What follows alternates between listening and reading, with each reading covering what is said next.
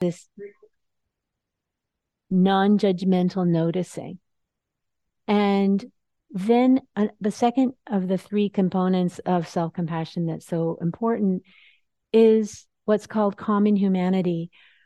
Really getting it, really, really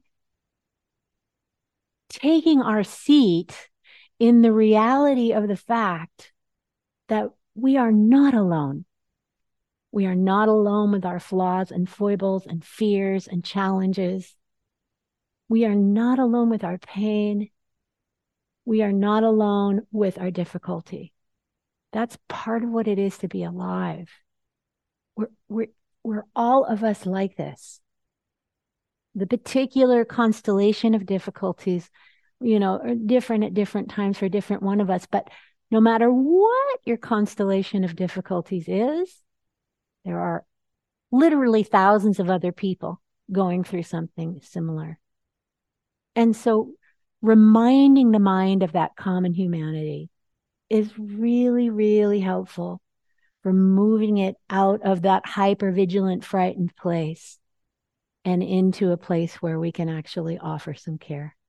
So mindfulness is being aware of the difficulty. And another thing to say about mindfulness, besides that it takes us out of denial and we're noticing the thing non-judgmentally, on the one hand, it takes us out on denial. And on the other hand, mindfulness does not allow us to go into rumination, into big identifying, storytelling thing, obsessively fusing with the difficulty. Mindfulness, like we were just practicing in the half hour before the my talking started. Mindfulness is dropping into here and now. It's like, what's happening right now? How does my body feel right now? What's happening for me emotionally right now? Visually. What am I hearing? What am I feeling, smelling, tasting right now? And that's all, just this much. Mindfulness allows us to put down the story and catch our breath. So mindfulness, common humanity, and then the third aspect of all forms of self-compassion, of all forms of compassion is kindness, and all forms of self-compassion is self-kindness. May I hold myself in kindness. Just that reminder, I've got my own back. May I accept myself as I am. Perfect? No, not at all. Part of the fabric of the universe? Absolutely. May I hold myself in kindness. So I want to take this general instruction with mindfulness and common humanity and self-kindness and direct it toward difficult emotions. And I'm going to talk a little bit about three techniques for probably about 10 minutes. And then I'm going to lead us in a practice. And what I want to tell you is, as we move the 10 minutes through to that practice, is that when we start the practice, I'm going to invite you or ask you to think of a difficult situation in your life. And not the hardest thing. There are certain things going on for me personally on the world stage that have been totally dysregulating. So not the hardest thing, and it could be in your own personal life, but something difficult enough that you will feel a little stress as you think about it, as our clay for working with these practices. Okay, so just to heads you up, that's imminent. All right, so I'm going to be offering tonight 3 simple techniques. This whole lesson comes from mindful self-compassion, the mindful self-compassion work of Kristen Neff and Christopher Germer. We're going to be working with 3 simple techniques for meeting difficult emotions that are self-compassionate. Because we all have techniques for meeting difficult emotions. We know about distracting. We know about numbing out, maybe just watch a bunch of TV or eat some food or drink some alcohol or all the different kinds of things we do, go online shopping, scrolling through social media. We have a lot of ways to manage difficult emotions. What we know, though, is that when we're not meeting difficult emotions, not meeting them with kindness, they actually stay more chronically in our system. When we learn how to begin to turn toward rather than away from, turn toward with kindness and care, the emotion has an opportunity to move through, not reactively, but just because of the law of impermanence. It can move through. It's not being held in place by our avoidance. So these are ways to meet difficult emotions with self-compassion. What's interesting, though, it's a little bit of a catch-22, is that we're not actually using these in order to move the difficult emotions through. Although this does actually help with that. That's actually not why. We're learning to meet difficult emotions with compassion because it's a kinder, more relational way to be with difficulty. Thich Nhat Hanh has a beautiful metaphor for this. He says, when the good parent is standing in the kitchen stirring soup and the child is asleep in the other room and the parent hears the child crying, ideally the parent will be able to turn off the stove, put down the spoon, leave the kitchen, go to the other room and hold the child.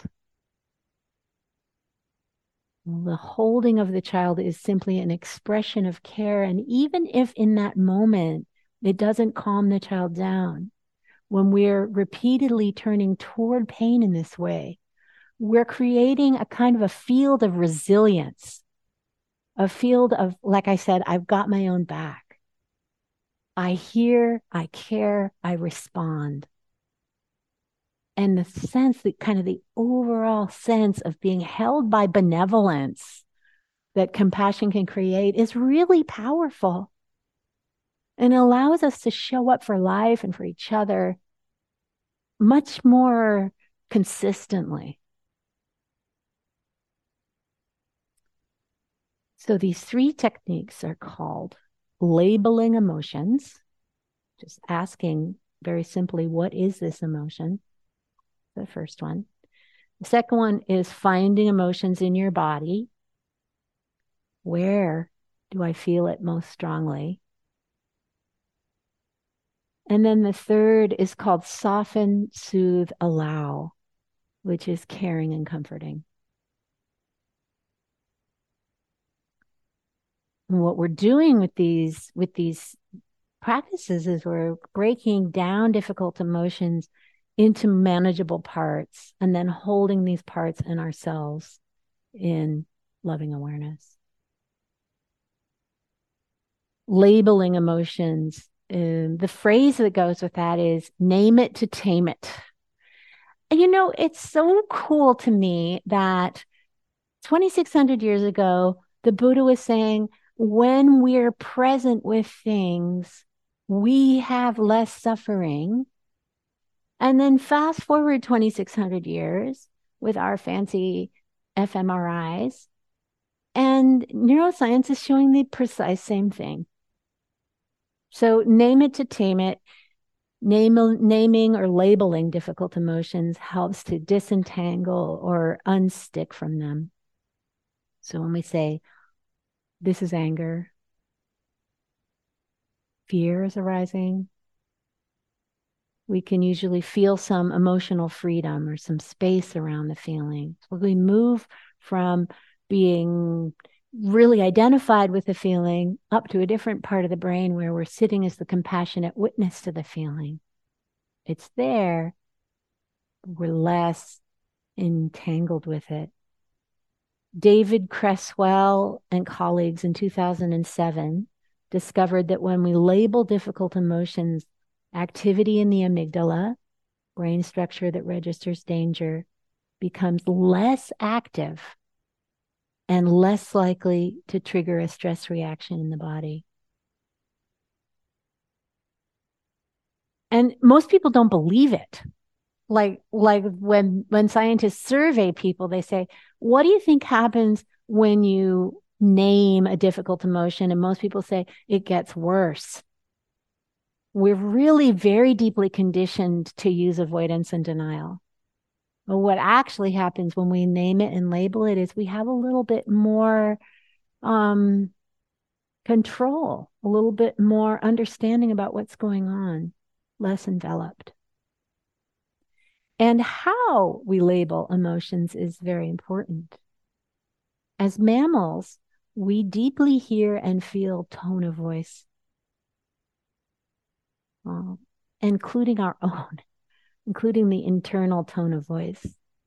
So learning to speak to ourselves kindly, like, oh, this is anxiety, rather than, oh, this is anxiety. Really different. So that's labeling emotions. That's the first one. The second one, mindfulness of emotion in the body. And again, there's a little phrase that goes with this. So for labeling emotions, it's name it and you tame it. For mindfulness of emotions in the body, the phrase is feel it and you heal it.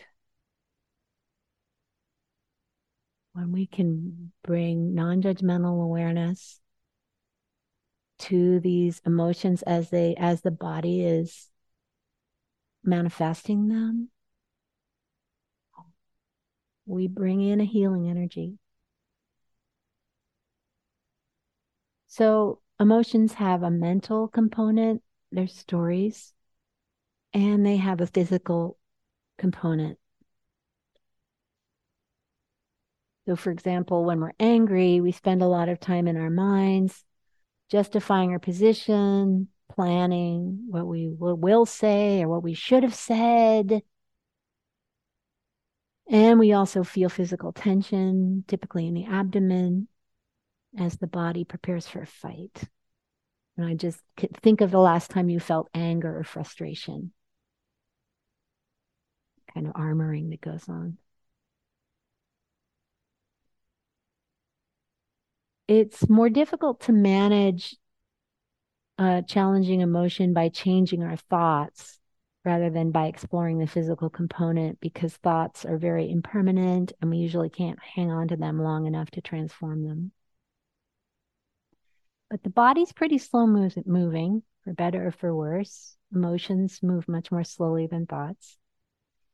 And so when we can locate and anchor our emotions in the body, or find where the emotion is located in the body, we can be present for noticing as the difficult emotion starts to change. It can initially be like, say, for me, I usually feel it from the belly up to the bottom of the throat, and I can maybe feel some contraction or tightness. And as I'm present with it, maybe there's heat and some movement, and actually can witness in real time the changing of the emotion.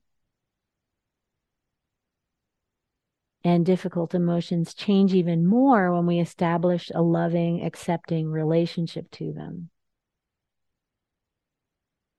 So that brings us to this third aspect of these three practices. So there's labeling emotions, locating them in the body. And then the third is called soften, soothe, allow. And this is a compassionate response to difficult emotions, the ones once we've located them in the body. So softening the body is physically compassionate.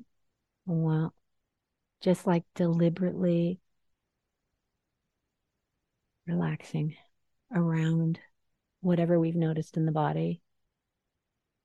It's a physically compassionate thing to do. And then soothing ourselves with words and language and touch, soothing touch, is emotionally compassionate. So that soften, soothe, and then allowing the emotions to be there rather than mentally fighting them or denying them or rationalizing them, but just allowing them is mentally compassionate. Just putting down the story and just being with. There's so much kindness in that. Okay, so that's what we're going to spend the rest of tonight practicing. I want to take a moment, though, and ask both the people here in the monastery and the people online if you have any questions or thoughts, anything that's up as I've described these practices.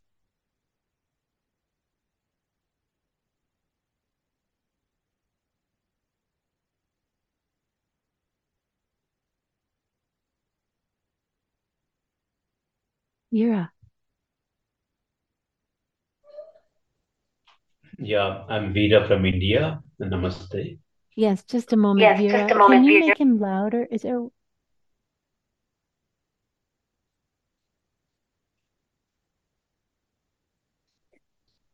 Okay. Okay. Go ahead, Vera. Yeah, thank you. This is a beautiful way to hold my body compassionately. Yeah, thank you so much for this. Yeah, I'm curious to know that when we tend to this three way of holding ourselves in the difficult emotions, um, you know, I sense the mind keep coming and it keeps uh, dragging us back into the head, not Mm. allowing us to slip into the body. So, yeah, how do we go back to the body and complete this? Yeah, naming, feeling, and soothing stages. Yes, wonderful question. Thank you. So, let me say it back to you, Vera, and make sure I understand. So, you notice that, in the invitation to go to the body, that the inclination or the habit is to go back up to the head and back to thoughts. And so the question is, how do we really drop into the body? Does that sound right? Yeah, because the nature of this difficult emotions is always find comfortable in mind. It never comes Yeah. in the body. And so how could we unstuck from head and slip into the body innocently? And yeah, it's not easy. It's much Right. difficult. It's a great inquiry. Yeah. You know, to me, it's very similar to our mindfulness practice, where often a sitting practice will be simply about uh, we sit with the present moment for a breath or a half a breath, and then the mind, which is very compelling, the thoughts will take us. We go off, we're lost in thoughts for a while, and then we remember, oh yes, coming back to mindfulness. And then we pop back to the body and the breath. We're with there for another breath and a half, and then off we go again. So that the whole practice is often a practice of returning over and over, which is a honorable, powerful practice. Even if in a half-hour sit we return 100 times, it's still wonderful to begin to teach the mind that we can come back to the present moment. And in a similar way here, it's about that incredible patience that we have to cultivate with our habits to get lost in thought and come back again and again into feeling the body. It helps to have an anchor. So, with the body, depending on what your posture is, how you're sitting, it can be the soles of the feet, the back body on the chair, if you're lying down, the back on the couch or the bed, but coming back to something over and over again. And then from there, exploring. It's also okay when we come into the body and there's a lot of numbness, when there's, like I want to come down into my body. I bring my awareness down there and I don't feel very much. That's very normal and it's totally okay. And we can just say, okay, I don't feel very much at all, but if I wiggle my fingers, I can feel my hands. And so we just come back to the hands, you know, and just slowly and with patience coming back over and over again. So, with that general instruction, I also will be interested to maybe ask you again, Vera, after we do this practice, how it was for you, because this practice is specifically invoking a difficult situation and then dropping into the body. And it'll be interesting to hear, how much were you being called back up into thought and how much were you in the body? And either way is fine. Yeah. Yeah, thank you. And yeah, there's a little leading question to it is all this mindfulness stuff that we've discussed or something to do with the mind, naming, feeling. I know we always make this chartering box to talk by putting the words to it, and is in the mind activity, it's not a body activity. So what if I just do a somatic or body movement and just not do anything in the mind, but just be in the body? I mean, do you have any? I know it's a radically different, innocent question to ask you, but if I don't use the mind at all, without calling it as mindful or whatever, but just get into the body and see, yeah, this is this. There's a sensation, there's a stuckness. So would that be possible that way? Yes, absolutely. And we can very skillfully use the mind to name what we're noticing. And that way the mind and the body are in concert. So for example, when I'm noticing my breath, I can name rise, fall, rise, fall. Then I'm using the mind to name what's being perceived with awareness. Was that what you were asking? Yeah, my question is just not to engage in mind when we are doing it. Yeah. When that's possible, and it can be very possible, then that's wonderful. And when it's not possible, then we can bring the mind in. Sometimes a movement practice can be more helpful too, like a walking practice can really help with being more in the body and less in the mind, or yoga. So you can experiment and see. Yeah. Thank you, Vera. Thank you. These are important questions. You're welcome. Yeah, I think the moment we want to know and want to know, name it, that's where the mind comes in and takes over. And then our innocence and like childlike slipping into the body. In fact, I wish to live, as if I am headless. I don't have a head and I just live in the body That's like great. a child. And child, I don't need to worry that I'll fall there and, I'll injure there. Nothing. I mean, I'm just trusting the world, Mm, trusting the earth, and trusting these five elements, slipping into it like a child and see what happens. that's great. Beautiful. Thank you. And I see, Vera, that you were asking what time this ends. It ends at 9 p.m. Pacific time or midnight Eastern. And when we start it, I've not got the start time also, please.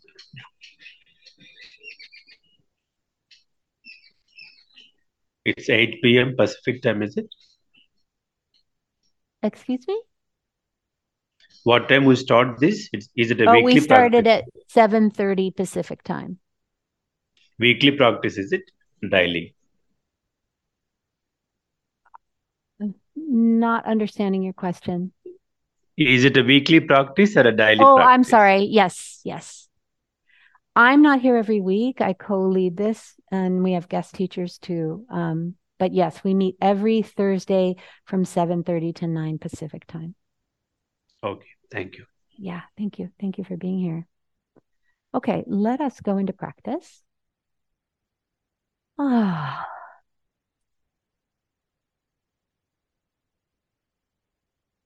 So a reminder that we're not actually trying to manipulate emotions, our experience to make emotions go away, but we're working with being with emotions in a validating and supportive way.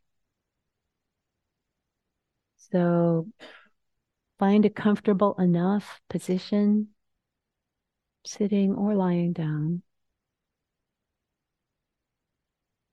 You can close your eyes and take some relaxing breaths.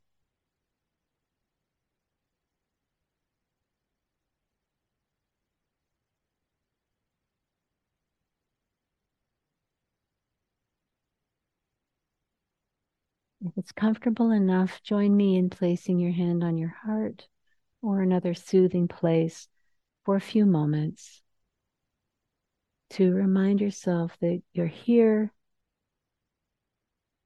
and you're worthy of kindness.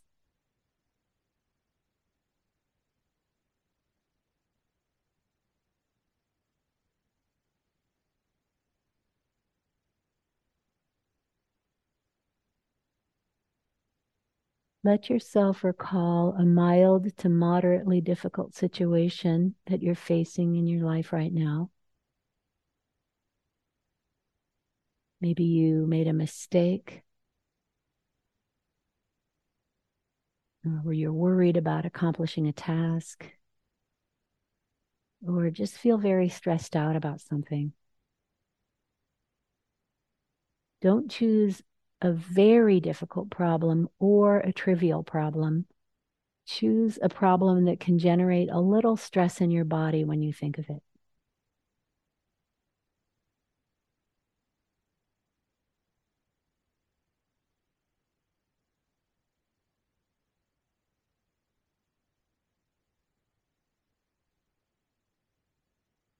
Clearly visualize a situation. If it's helpful, you can think about who was there, what was said, what happened, or what might happen.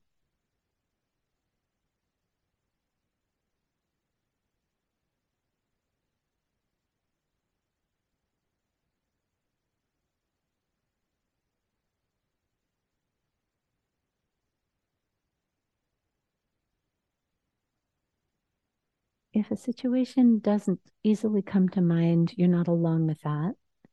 And you can follow along with the practice anyway, and just trying on these different practices so that they're familiar and available for another time. Also, at any point, it's perfectly fine to stop the practice, open your eyes, and just come into mindfulness of breath or something more neutral.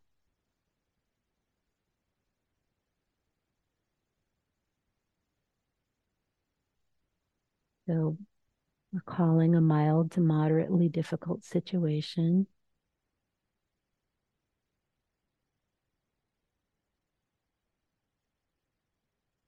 If possible.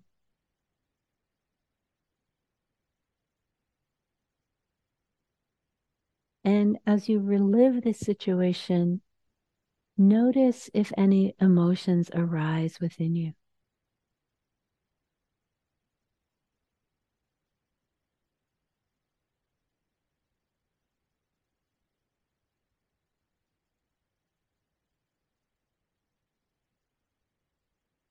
And if so, seeing if a label for an emotion comes up, a name. For example, anger, sadness, frustration,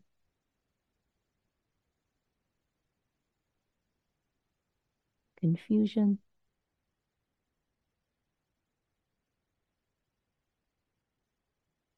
fear,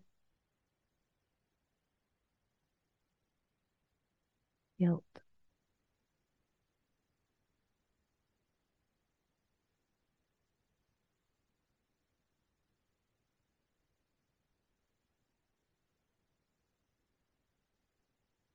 If you're having many emotions, seeing if you have a name for the strongest emotion associated with the situation.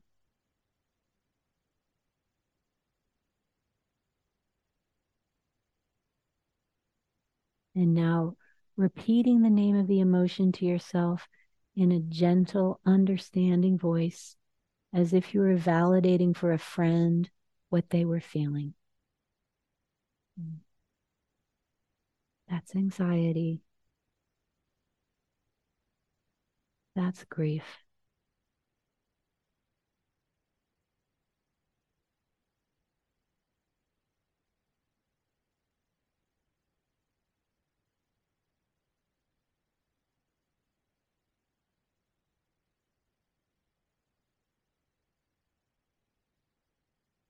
Now moving into mindfulness of emotion in the body. So expanding your awareness to your body as a whole.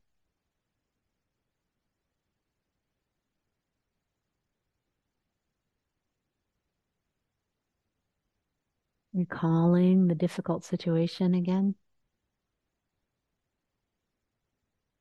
And scan your body for where you feel it most easily. In your mind's eye, sweeping your body from head to toe, stopping where you can sense a little tension or discomfort.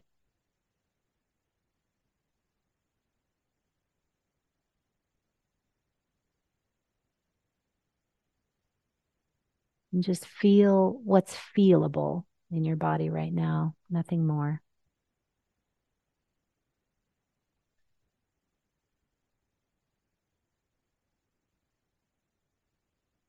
And if you can, please choose a single location in your body where the feeling expresses itself most strongly, perhaps as a point of muscle tension,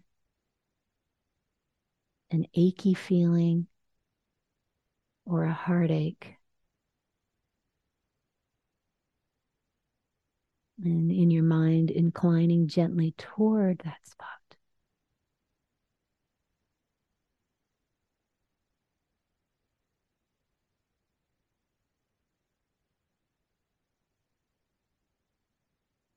Now moving to soften, soothe, allow. So softening into that location in your body. Inviting the muscles to soften a bit. Letting them relax. As if in warm water.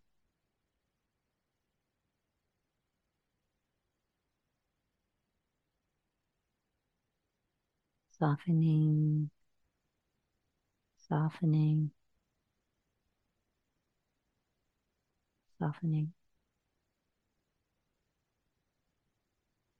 Remember that we're not trying to change the feeling, we're just holding it in a tender way.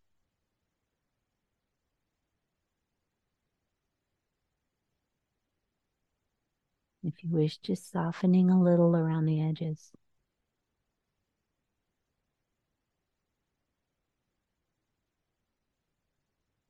And now soothing yourself because of this difficult situation. If you wish, placing your hand over the part of your body that feels uncomfortable and just feeling the warmth and gentle touch of your hand.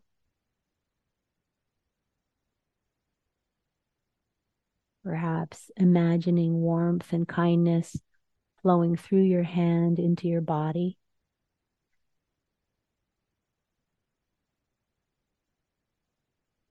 Maybe even thinking of your body as if it were the body of a beloved child.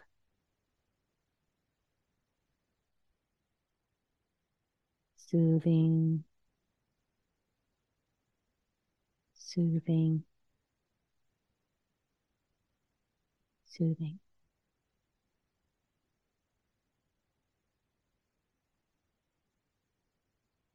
And are there some comforting words that you might need to hear? And if so, imagine you had a friend who was struggling in the same way. What would you say to your friend?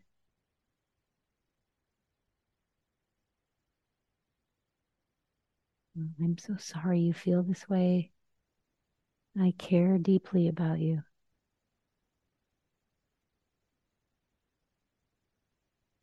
Can you offer yourself a similar message? It's hard to feel this. May I be kind to myself.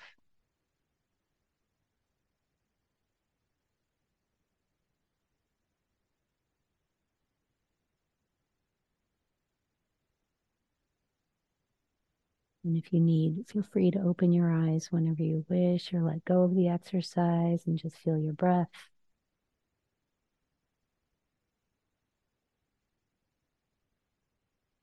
And finally, allowing the discomfort to be there, making room for it, releasing the need to make it go away.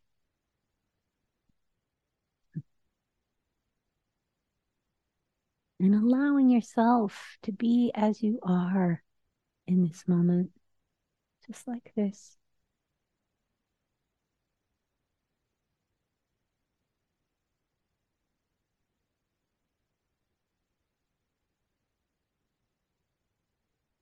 Softening, soothing, allowing.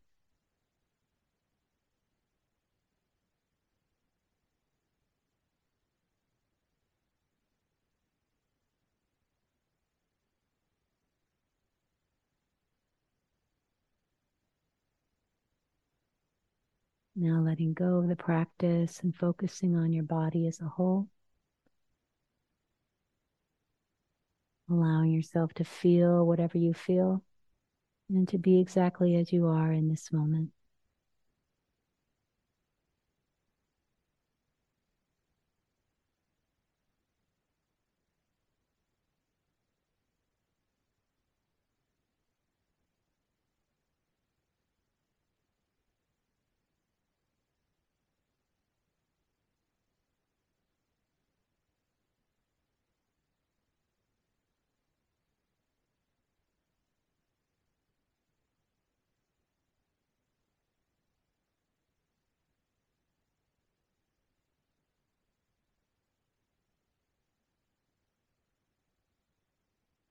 A moment to settle.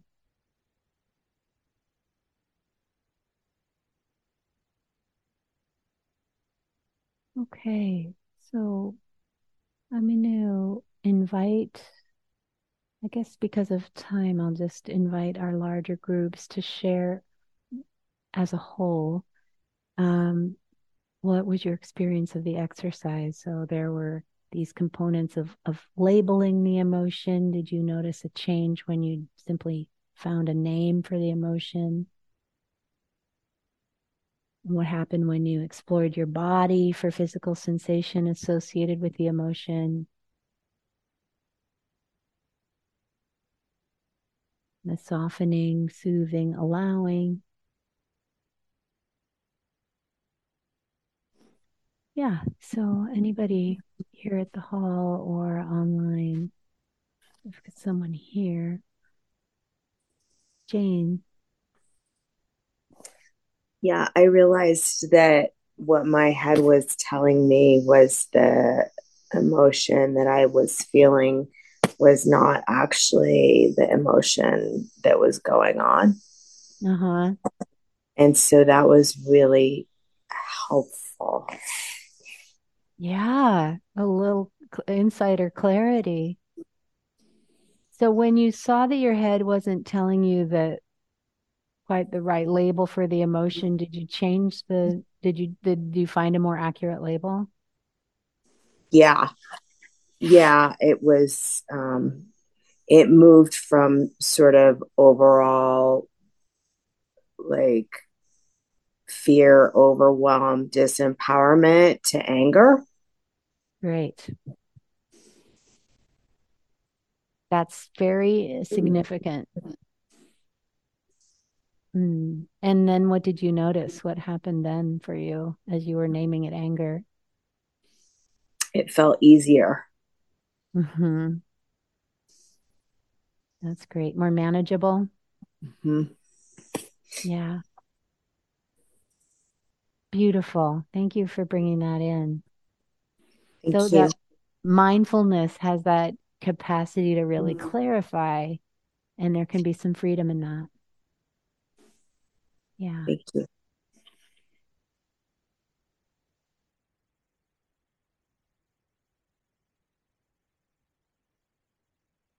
Others. Yes, here in the hall. Thank you, Phil. We have this, I don't know if people can see online, but we have this rock star tech help named Phil. He's behind the scenes. Okay. My situation, there's probably three emotions that arose. And one of them I was clear about, it was frustration. But The other two, I knew it has to do with aging and not being able to do what I used to do. Yeah. I play piano and I can't play fast anymore and I can't coordinate. And I'm taking lessons, and so I'm trying to accept, okay, I'm 72, I can still play, but not with the same dexterity, Mm-hmm. And so there's frustration and there's grief, I think. Mm-hmm. But then I got lost in my head trying to analyze it's easy to go down a rabbit hole. I tried to find it in my body. Great. And I ate too much for dinner. So there's all that sensation. Yes. Yeah, so the pit of my stomach is like not happy. Yeah. But it may not be happy because I'm frustrated about the aging process, but it may not be happy because I ate too much. Right. So, but I guess I kind of know my own answer. If I do this exploration and there's not a big shift or a big aha this time, just accept that it's okay. It's okay. And I can revisit it another time. And it's just a good practice to get under your belt for a variety of situations. That's right. That's right. People online, did you hear everything that was said? Yes. Excellent. Yeah, that's right. These practices are worthy even when there isn't insight or ahas or shifts. We can think of it like planting a garden, and sometimes there's like blooms and sometimes there's even instant blooms. But most of the time we do the work and then later more clarity comes or more insight or some shift that's really useful.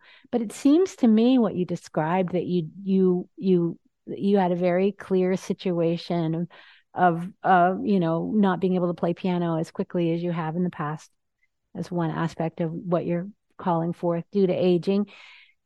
Then you were able to name the emotion as frustration, and you knew there were other emotions lurking there too, grief, maybe some other things, and trying to feel it in the body. But then there's sensation, and it's not clear whether this is a stomach ache from eating too much dinner or emotion. I think that is actually fabulous investigation. I do. I think, and as we go in, we can begin more and more to discern. Oh yeah, this is my tummy being too full, and this other thing here, this is emotion, and it just takes repeated visits. Yeah, and that's what we're all learning to do with our mindfulness practice. And like you said, these repeated visits pay off. Once we learn sort of the palette of the practice. So here we have naming emotions, feeling it in the body, soften, soothe, allow. There's really like 5 components. And we learn the choices, the colors. And then in a moment, it can be like, wait, what emotion is this right now? And like the other person was saying, oh, wait, this isn't overwhelm and disempowerment. This is actually anger. Or, oh yeah, this is frustration. And then underneath the frustration, there's grief, which you actually did get to. Yeah. And simply being present, having the knowledge of the practice and then utilizing it, simply being present creates so much more space for these feelings to move through. And it's really great. Great work. Thank you.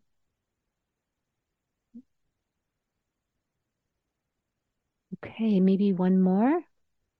If anybody else wants to share about how that practice was.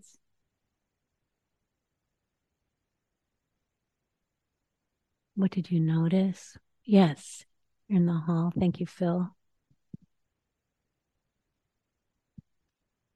Well, what came to mind for me was recently I was part of this project and I felt like somebody in the vicinity there was interfering and making things harder. And anyway, I felt a lot of anger at this person. And as I was thinking about this, I realized, wait, I don't want to give up my anger. I realized my anger helped me, I thought, feel more righteous, feel like I needed this anger, this fire in order to deal with this person. But in the situation I was remembering, I really was not skillful. And actually, the anger, I think my anger got in my way. And and actually, in a couple of days, I'm going to see this person again for this continuing project. And I think this all helped me kind of, identify the anger and realize I can still be skillful. That's right. I can be skillful with, not that anger is always bad, but in this situation, I can be skillful without all the anger that was really an obstacle for me. But it was very interesting here tonight for me to get this, wow, I don't want to give this up. Yeah. Thank you. That's beautiful process. Thank you so much for sharing that. Did everybody hear that okay? All right, thanks. So yeah, first noticing that there's anger, second noticing not wanting to give it up, and that's legitimate. Can I just say anger has a place. Anger helps us discern where, something's afoot that we need to be dealing with. Anger is an often appropriate human emotion. It can become reactive, challenging, overwhelming. It can become, like the coal that we're holding in our own hands to throw at someone else. And to the degree that it is helping us discern what's going on and become clear about what kind of actions to take, it's useful. And we never ask ourselves to give up our anger when it's serving a useful purpose. It's when it starts to eat away at us and be no longer useful, and the boundaries have already been set and we're still enraged and we're the ones burning up. That's when it's maybe useful to begin to set down anger. But I love what you said about, you're realizing that you're going to see this person in a few days. You have the discernment, how to act skillfully. The anger was actually not feeling good. So maybe there's a way in which we can move from action from anger, extracting from the anger the discernment, and then it's action from compassion, from wanting the situation to turn out as well as it possibly can. And that way we're not causing as much harm to ourselves and others. Yeah. And I think that's so beautiful. And this is the beauty of mindfulness and compassion, that we go in just not knowing, just with curiosity and some simple practices of noticing and bringing in care. And then things shift and all of these new kind of understandings can arise. Thank you so much. Okay, we are 1 minute to time. So let us dedicate the merit. For those who don't know, this is a way to close Buddhist gatherings that we take. Merit means good energy, and dedicate means generosity. So we basically dedicate or offer any of good energy, any kindness or skillfulness that we may have cultivated tonight collectively for the benefit of all beings everywhere. Remember that we not see any peace that we seek for ourselves also serves the whole. May all beings everywhere be free of suffering and the causes of suffering. May all beings everywhere know peace and the causes of peace. Thank you for listening. To learn how you can support the teachers and Dharma Seed, please visit dharmaseed.org/donate.